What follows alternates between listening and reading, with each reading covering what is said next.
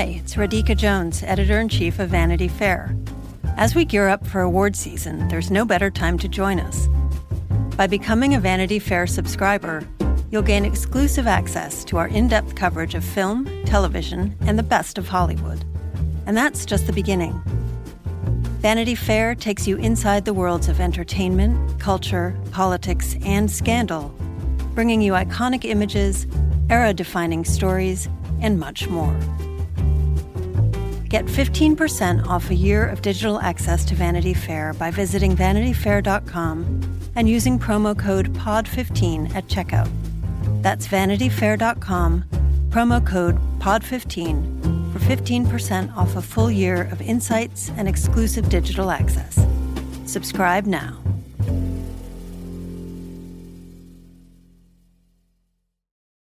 Hello and welcome to Little Gold Men, the award season podcast from Vanity Fair. It's such an honor to present this next award. And here are the nominees. And the Oscar goes to... And the Oscar goes to... And I can't deny the fact that you like me. Right now. You like me. I'm the king of the world. There's a mistake. Moonlight, you guys won Best Picture.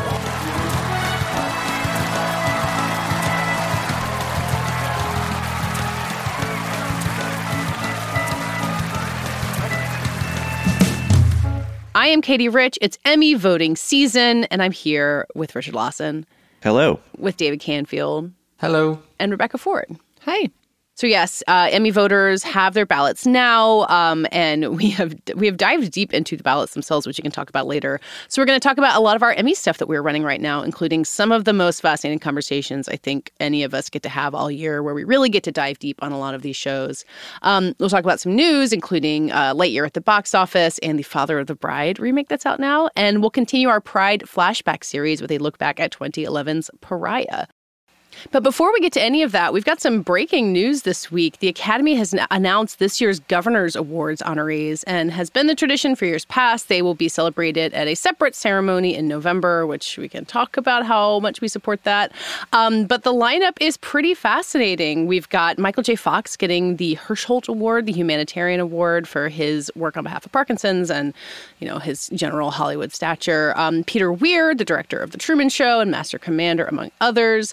Diane Warren, we talk about her every year, nominated so many times as a songwriter, will getting an honorary award. And then Yuuzhan Palcy, who directed A Dry White Season and was the first Black woman to direct a studio film, period, back in the 80s, will all be the honorary winners. Rebecca, you wrote up the news for us. How do you feel about this list? I feel really excited about it. I think Diane Warren was the first name that really popped out to me, because obviously we talk about her literally every season because she gets nominated every single season and has not won. She has 13 nominations at this point. And I root for her to win every year. And there's just like, you know, because of the way the seasons go, there's a hot song that beats her out for original song every year. So I'm excited to get to see her take that stage and give an acceptance speech. But I do feel like the entire group is a lot of good choices. Richard, whose speech are you excited to see? Well, I mean, Diane Warren, you know, she did an interview with Variety, like, about this news. And, you know, when those honorary things are announced, especially to someone who's, like, never won competitively but has had many chances to, you worry that, like, oh, this is just some sort of sad little consolation prize. But she seems genuinely excited, like, partly because she's the first songwriter to ever get an honorary Oscar, that like adds an extra distinction to it. She's like, I'm going to put it somewhere on my piano so I can see it every day. Like, she seems really excited. And I think that's the right mood to go into it with. Who cares if you didn't win competitively? Maybe it's even better that they said, you know, regardless of anything you've made this year, we're going to give you an Oscar anyway. I think that's cool. And, you know, look, I think further down the line of world renown, I think that Yuuzhan Palcy getting this is great because I am not really aware of her work. I certainly knew I'd heard of A Dry White Season. I've never seen it, but I guess this gives me a really good reason to finally watch it. Not only, Katie, you mentioned the studio film thing, she's also the first Black woman to win a César Award, a director. She has a long list of kind of firsts and accomplishments, and I think it's really cool that in addition to the more PR buzzworthy Diane Warren inclusion, that they also are giving it to someone who really could benefit from that recognition. Yeah, it feels like a nice balance of the Academy's recent impulse to really expand their horizons, pay more attention to international film, to marginalized voices, and then recognize the Diane Warrens of the world, or the Peter Weirs, who has made so many fantastic films, like going all the way back to Witness, Picnic at Hanging Rock, and doesn't have an Oscar either. And I would remind everyone that Spike Lee got an honorary Oscar and then won a competitive one like 2 years later, so no one's giving up here. Yeah, I do. I always think this is a way for the Academy to highlight someone that should have probably, been much more in the conversation years ago. But obviously, with the makeup of the Academy and the opportunities for people from wide backgrounds has not always been there. So I love the Governor's Award. I think it's a great way to bring people back into the conversation. And like Richard said, I think we should probably all watch her film and talk about it on this podcast maybe. Yeah, because it's definitely going to give people a chance to appreciate her work again. Well, we'll all watch A Dry White Season and Picnic at Hanging Rock and listen to Nothing's Gonna Stop Us Now and Don't Want to Miss a Thing and Doc Hollywood and be fully prepared for the Governor's Awards. We could go really deep and watch For Love or Money, the much reviled Michael J. Fox movie from the early 90s. I'm sure that's a major part of what this award's being given for. Real quick, before we move on, Rebecca, you attend the Governor's Awards for us. You went this past year where it was a little bit of a muted ceremony because of COVID. But what should Diane Warren and Peter Weir be bracing for when they accept these awards? Well, it sounds like this one will be back, hopefully, in the form it was before COVID. Last year's was pushed because of a COVID surge. So it happened outside of voting and right before the Oscars, which meant that the people vying for Oscars did not come. So it was very small. It was really a wonderful event and it felt really special, but it wasn't. Usually this event is very big because all of the people hoping to win an Oscar come to sort of kiss the ring and work the room and talk to voters and things like that. So it sounds like this, if it stays in November as planned, will be back to that sort of big spectacle, still untelevised, but it's really cool to be in it's a very star-studded room when it is in that form. And it's a lot of their, obviously, colleagues and collaborators there to support them. And it feels, I think being in front of a room that big will feel special for them to accept the Oscars on stage like that. So I hope it remains as planned to be sort of that big, wonderful event. And last year, this clip of Samuel L. Jackson and Denzel Washington, who presented to him, sort of went viral, and everyone was like, why isn't this televised? Like, it looks so special. So I do wonder if there's a solution for that, because they just show little clips right now during the main Oscars, I believe. Yeah, or if that, I feel like they've been trying to shove it off the broadcast as much as possible. So we'll continue beating the drum for them to give it its proper spotlight, because these people are all worthy. So let's start by just congratulating ourselves, or I guess I'll congratulate you, Rebecca, because you heroically wrangled yet another reunited series, which is so fun. Seriously, some of the best interviews you get to see with people because they're talking to each other. And I don't know if you want to start with the behind the scenes of how incredibly hard it was to get people to reunite because everyone's working so much right now. Yeah, it did feel, we started this a year ago during Emmy season, and then we did Oscar season, and this time around did feel harder because I think it just seems like everyone is back in production. We had a major slowdown during the pandemic and now everyone is sort of playing catch up. So trying to get people to spend a little bit of time between shooting to do these conversations, even over Zoom, turned out to be really hard. Obviously, we wanted to do a couple in person, but that turned out to be nearly impossible.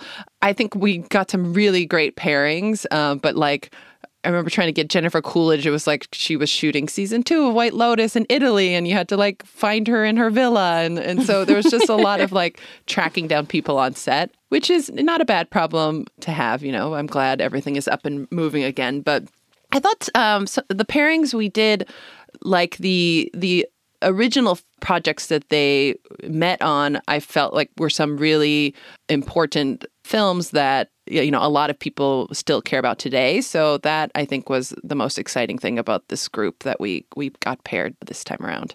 Yeah, as an old millennial, I was so excited that Hillary Busis talked to Gabby Hoffman and Christina Ricci. Christina Ricci from her hotel room in Mexico on vacation with her family, put her baby on camera. That one meant a lot to me. But in terms of the ones you did, Rebecca, which reunion did you maybe enjoy the most? As a fan of Gilmore Girls, I thought it was really fun to get Danny Strong and Amy Sherman-Palladino back together.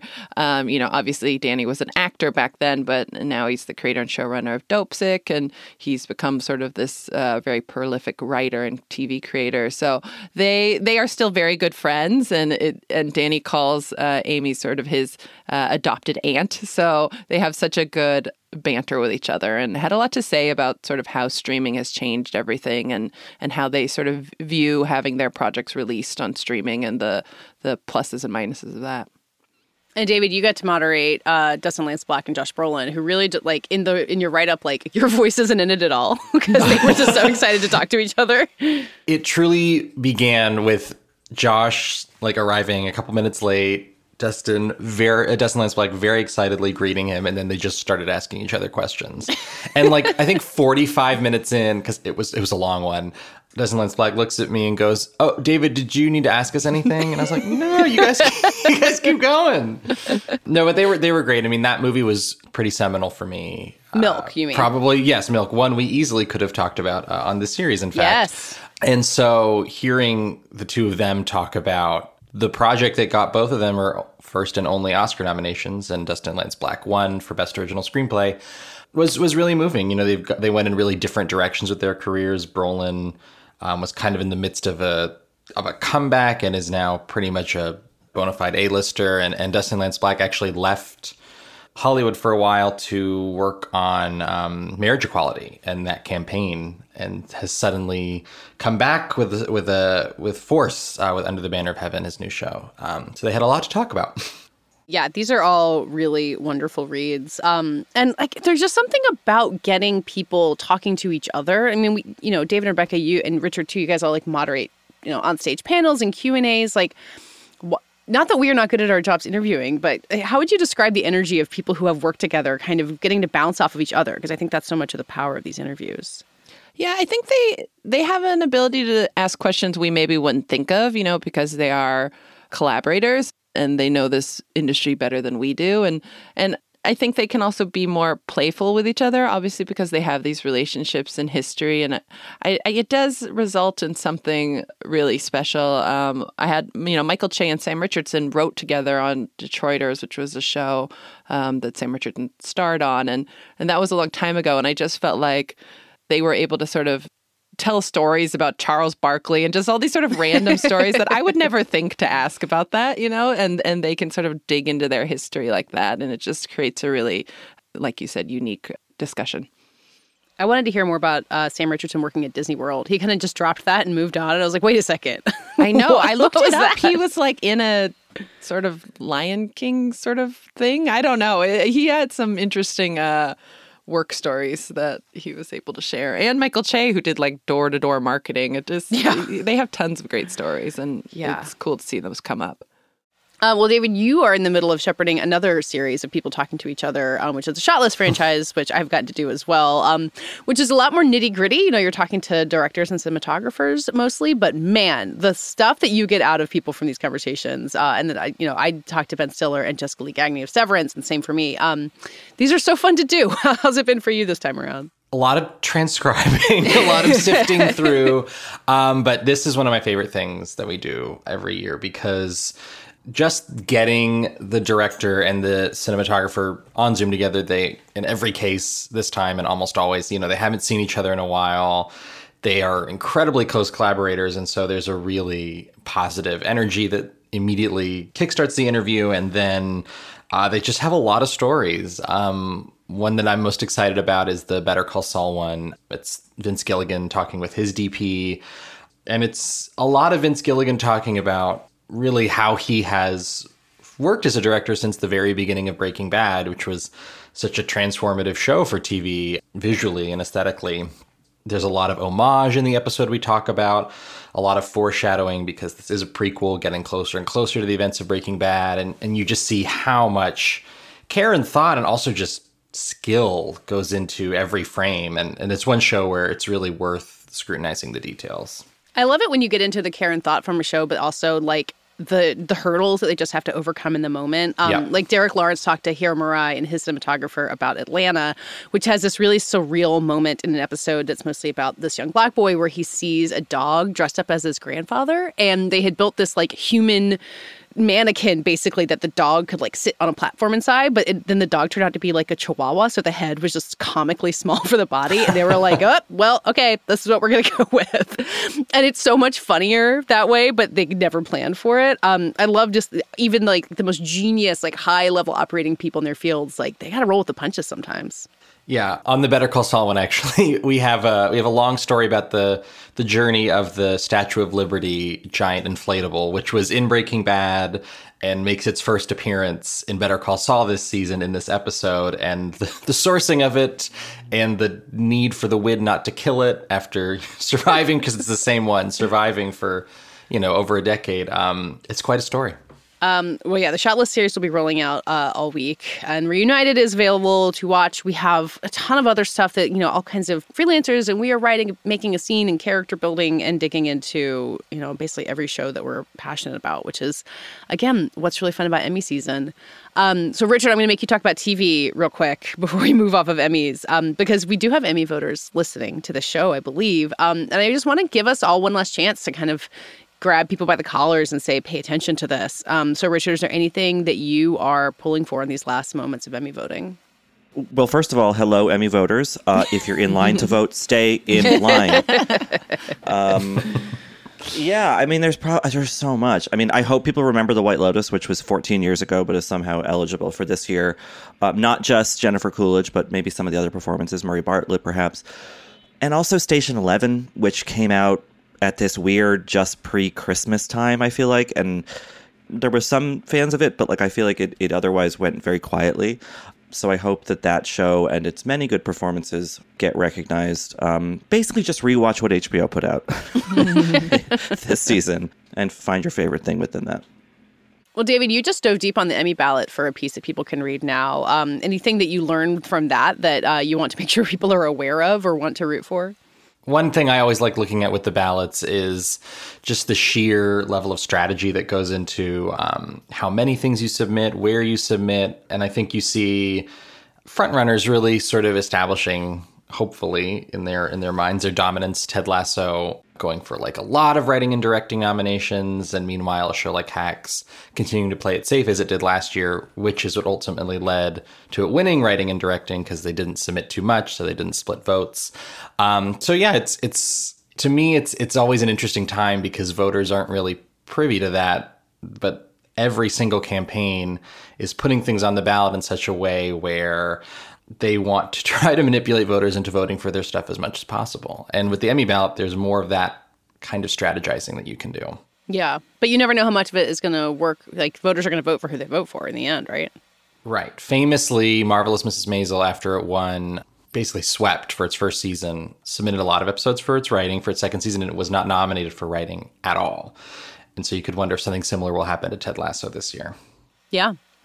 Well, in terms of personal FYCs, I wanted to throw in for what feels like on some level a lost cause, but Impeachment, the FX series that was almost impossible to watch, thanks to all kinds of weird streaming deals, is eligible for this year's Emmys, and I do think has at least a fantastic from Sarah Paulson to pay attention to, if not the entire cast as it goes down. And then maybe less of a lost cause, and you've heard me talk about this already, but I really worry people are going to forget all about Anne Hathaway and We Crashed and how great she was. I think Jared Leto was more attention-stealing, and her work on that show I think was equally good and transformative, and who doesn't want to see her nominated in the same category as her Les Mis daughter, Amanda Seyfried, for The Dropout. So make my dreams come true, please.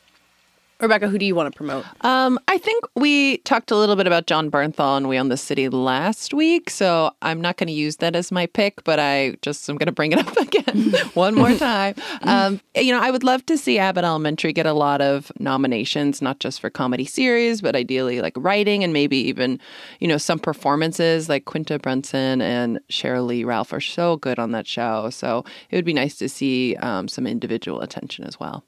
And it would be good to see networks make a strong showing, right? Just in terms of like the health and variety of what gets nominated for awards. I think the more sources you can draw from, the better. Yeah, a showing. Any showing for network, I think, would be a presence, a nomination. Yeah, and I do think Abbott is deserving. So, here's hoping.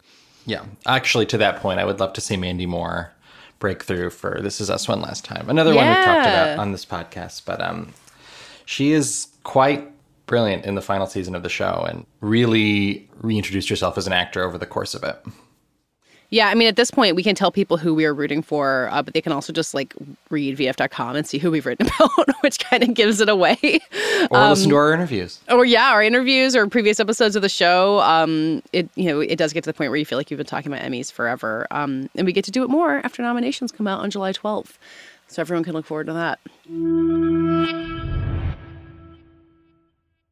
Let's pivot to movies for a little bit because it is the height of summer movie season. There's a lot of stuff coming out right now. I think, as usual, like the actual Oscar buzz elements are pretty small, but it was hard not to notice at the box office the way that Lightyear performed, more or less like way under expectations, especially given that Top Gun Maverick is just like continuing to kill it at the box office. Richard, I think you had a theory on maybe what happened there. Yeah, I mean, the so-so reviews could be part of that because obviously critics guide the industry and we lead it, we change it. No, I think it's because for the past couple of years, I think pretty much the whole pandemic, the Disney strategy has been to release some things in theaters, but Pixar stuff goes to streaming, right, to Disney Plus. And so then they have this kind of disruption of that new system for Lightyear, which is theatrical only for the time being. And my guess is that parents who facing down $60 plus spent on tickets were like, well, it'll be on the thing eventually, so let's just wait, And how much urgency was there to see this thing that is not a Toy Story prequel? I guess it sort of is. It's the movie that Andy liked that made him want to buy the toy. What's not clear about this, Richard? Except that, like, you watch Lightyear and you're like, why did a 7-8-year-old boy like this movie? Like, it's about like regret and like grief and it's like, and also there is a bigger character played by Keke Palmer who is like much closer to Andy in age, and it's like that's the action figure probably all the kids would want. Like Buzz is kind of a jerk in the movie, and like, or the cat. I think everyone or the cat exactly. So the whole thing is confusing. It feels way out there on the capitalist corporatist spectrum of Pixar's output. Cars 2 is over there playing around with it, but I think that there are a lot of conspiring factors, but I really do think it was a simple thing of distribution where people have gotten now weaned on the Disney Plus model and were hesitant to go out to theaters to see a movie that they know they can watch at home. And they, it's probably not that hard to not tell your 6-year-old that the movie's in theaters, right? Like, I don't know, you people on here have kids, like, are they watching a lot of TV that has ads for the movies? And, are they paying attention to release dates? Because I feel like if I were a parent, I would just be like, Lightyear? Oh, no, that's not out yet. I would just wait till it was on streaming. I'm going to out myself as in everyone's welcome to judge me, but Happy Meal toys gave the game away for us. Lightyear Happy Meal toys, which were very exciting. But I actually happily took my kids to see Lightyear. I was pretty excited to take them both out as this big outing. And we went to the Alamo Drafthouse, which is like a schlep and expensive, as you were saying. And it was fine. It was completely fine. I think they might have been just as happy seeing something that was at home. And I think the quality of it, and it's funny because I think people think of kid movies as being kind of critic proof. Like people will just go see the thing because it's a thing to do. But knowing that there is actually really good stuff at home too, I think the calculus gets a little bit different after the last 2 years of Pixar release strategies. Now, did your kids... Was Lightyear the character a selling point for them, or was it just space movie? It seems fun. I think they both know who Buzz Lightyear is. The Toy Story brand recognition is certainly there. But I also think they want to go eat popcorn. I think going to a place is what's exciting.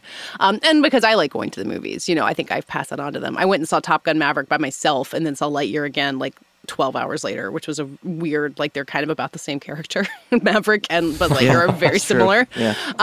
So that was weird. I was glad that I went, but it does not surprise me at all that people are not feeling strongly compelled by this. And I hope that is the answer that they just start making Pixar movies exclusively theatrical again? They reverse that strategy?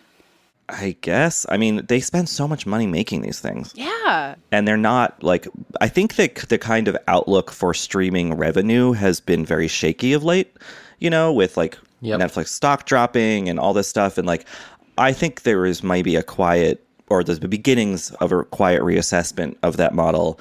And Lightyear, well, by no means a bomb. I mean, it made $50 million, you know, over the weekend. It just was estimated to make over 70. Yeah.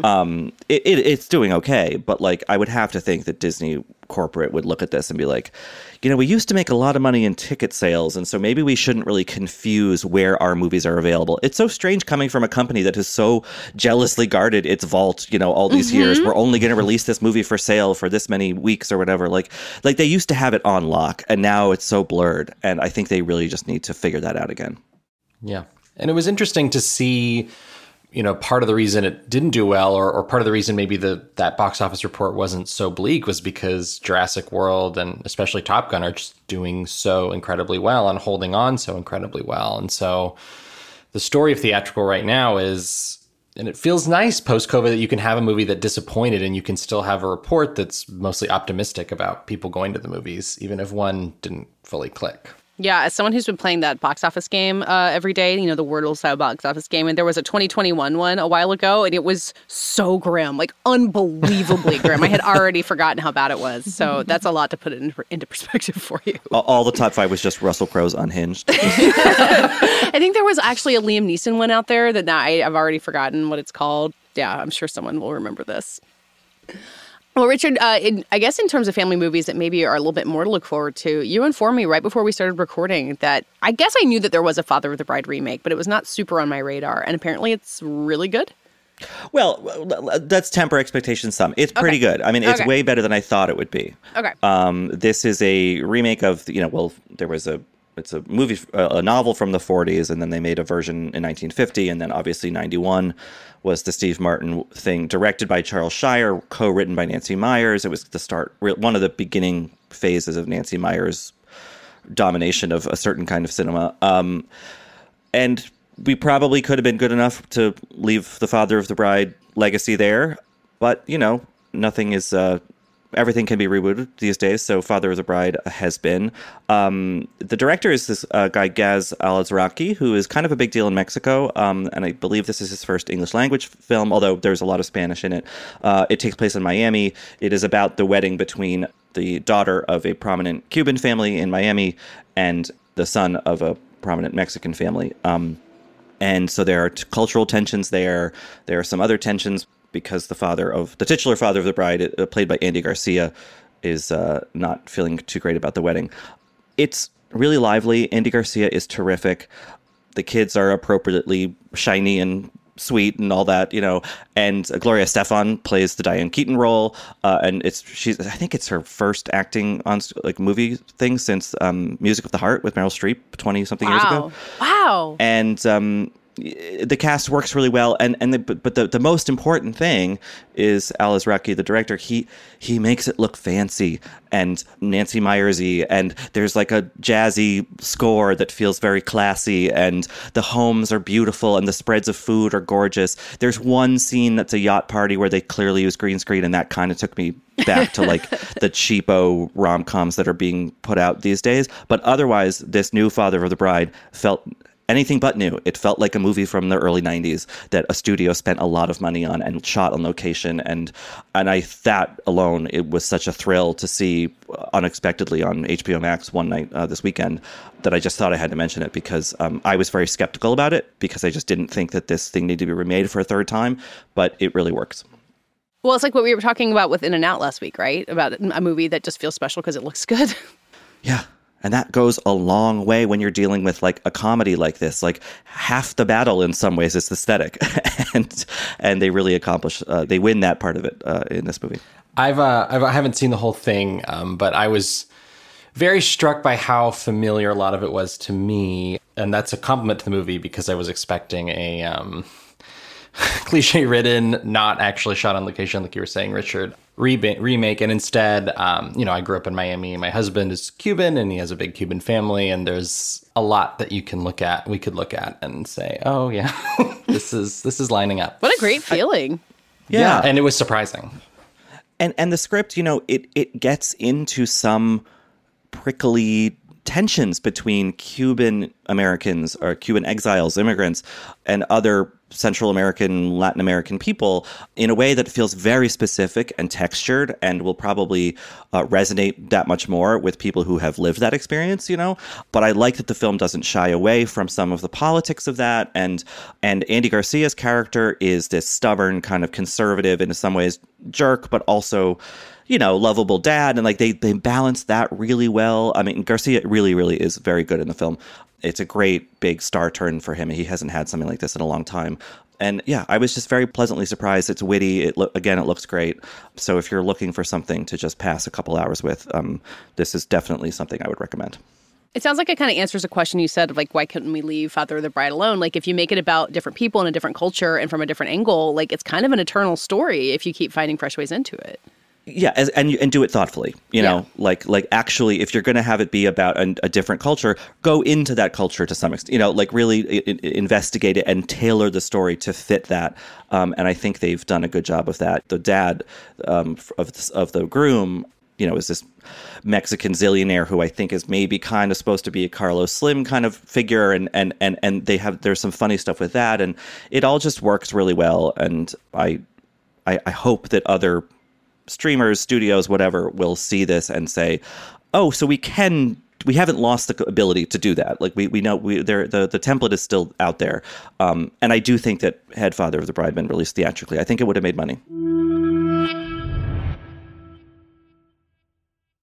So I got to pick the film for this week's Pride Oscar Flashback, and I was thinking about what to pick. I wanted to pick something focused on a woman, and ideally a woman of color, and immediately Pariah came to mind for me. It's a 2011 film. It was Dee Reese's feature directorial debut, and we'll talk a little bit about what happened with it in the Oscar situation. But this film, when I saw it, was just such a beautifully told story about a Black lesbian woman sort of coming out, and her experience just felt so authentic and full of empathy. And obviously it's a semi-autobiographical story based on Dee Reese's own life. And it was such a wonderful debut for her. So I thought that would be something that we could all rewatch and dig into.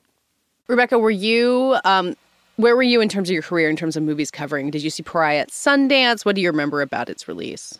I didn't see it at Sundance. I don't get to see a lot of movies at Sundance back when I was going back then, unfortunately, because I was doing a lot of interviews. So I think I saw it after, and it was just one of those things where I hadn't heard that much about it other than some buzz from Sundance, and it just like blew me away. It just felt like I was stepping into this person's story in this world so easily for being, a journey I haven't walked myself, and just the way I thought it was told and shot was so beautiful.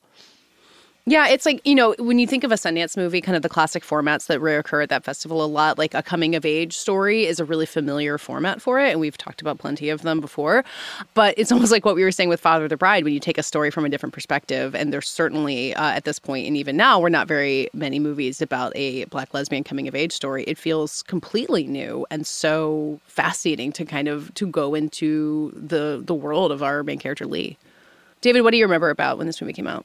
I did not see this movie for quite some time. I saw it around Mudbound, actually. I missed it. And I really loved Mudbound, which is why I watched it. And I remember feeling kind of bummed that I had missed out on like the discovery moment of a really exciting filmmaker.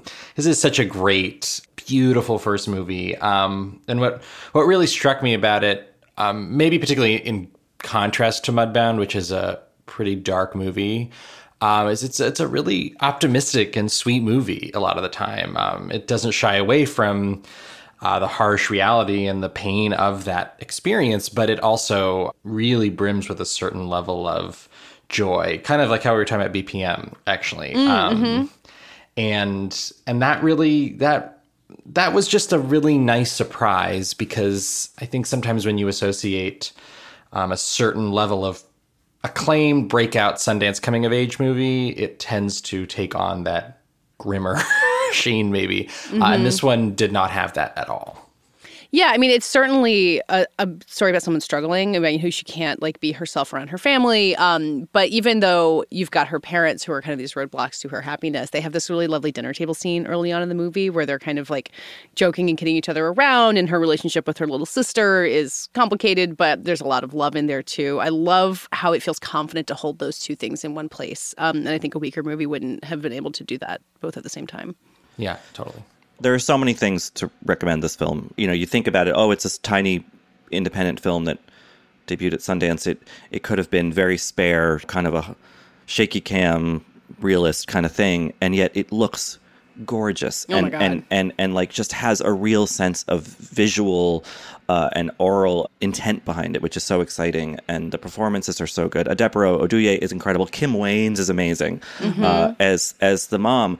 But something I really like about it kind of in the text is that it starts after our lead has made first discoveries.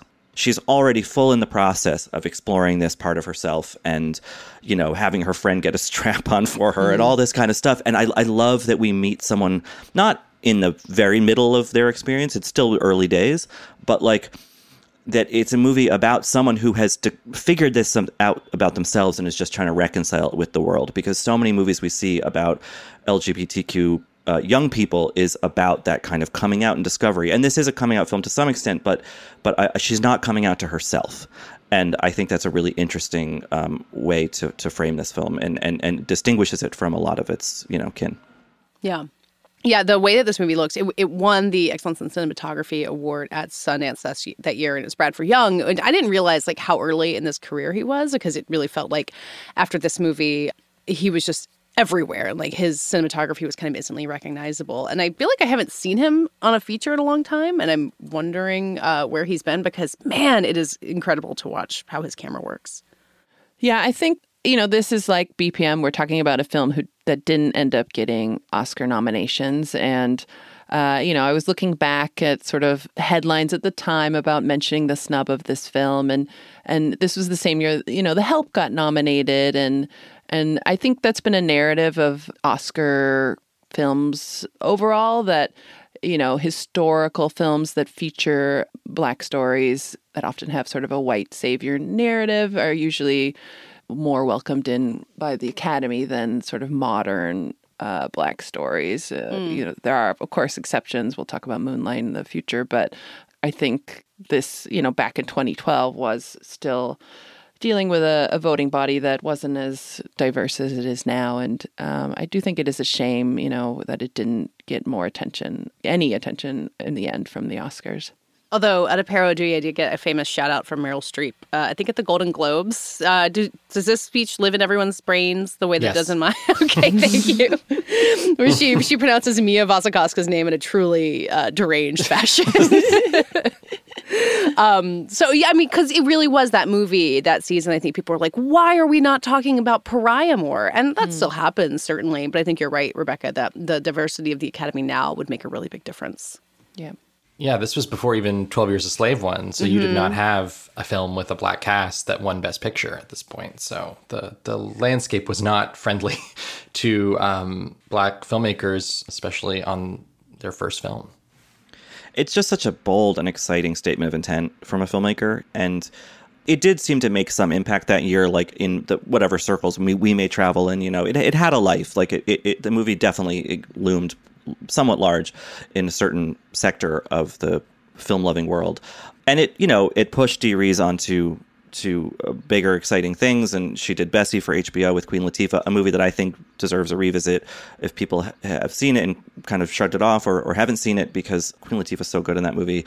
And, and then obviously Mudbound was a huge deal for her. And then obviously she did go on to The Last Thing He Wanted, which was a kind of debacle for Netflix. And I hope it hasn't really hobbled her career, because rewatching Pariah to talk about it with you guys, I just was reminded of just what an assured filmmaker she is, and has such a granular gaze on things in a way that, it would be easy to make this movie in a much more general way that seems to appeal to as many people as possible. But I think in keeping it specific, that's what makes it oddly universal. I wish that we would see more stuff like this that was really textured and intimate. And I hope we see that from Dee Rees in the future. Yeah, this movie with, both Dee Rees' direction, Ada Parodi's performance, and Bradford Young's cinematography, it just reminds you of these really basic things about movies. Like if a camera lingers on someone's face and lets you see them change and think through things like a shot early on of Lee on her way home on the bus, kind of changing clothes to return back to her home. Like it just gives you such a glimpse into someone's world. And for so much of movie history, that camera has not lingered on a wide variety of people. And the way that Pariah just engages with all of its characters and really cares about them and what's going on in their heads. Even the characters like her mom, who is sort of the villain in the end. It's such an empathetic movie for everybody. The scene on the bus is such good shorthand. Yeah. It's just a wordless scene where you're like, oh, so she doesn't live this life everywhere, and it's not so subtle that you can't, but it communicates so much with so little. And I think that's a hallmark of someone who really knows what they're doing behind the camera. Yeah. Can I share something? Also a great dildo scene. Sorry.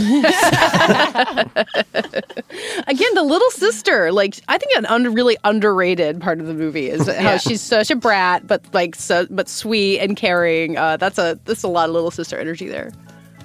I love me saying also the dildo scene, and then for those who haven't seen the movie, we go to the sister. The dildo has nothing to do with the sister. Well, no, the sister is, I think, appropriately squicked out by the yes. dildo. Yes, exactly. That does it for this week's show. As we mentioned, next week will be our final Pride flashback. What a thrill these have been. We'll be talking about Moonlight. So please join us for that. In the meantime, you can find us at VanityFair.com and a ton of Emmy coverage. As mentioned, please catch up on all of it. You can find us on Twitter at Little Gold Men and on our own. I am at Katie Rich, and Richard. Rylaws. And David. David Canfield 97. And Rebecca. Becca M. Ford. You can also sign up to text with us at joinsubtext.com/littlegoldmen or text 213-513-7180. I've enjoyed hearing from some of you about the Leo Grand mask that we discussed last week. Our editor and producer is Brett Fuchs, and this week's award for the best description of every streaming service in the month of April goes to Richard Lawson. Hello, Emmy voters.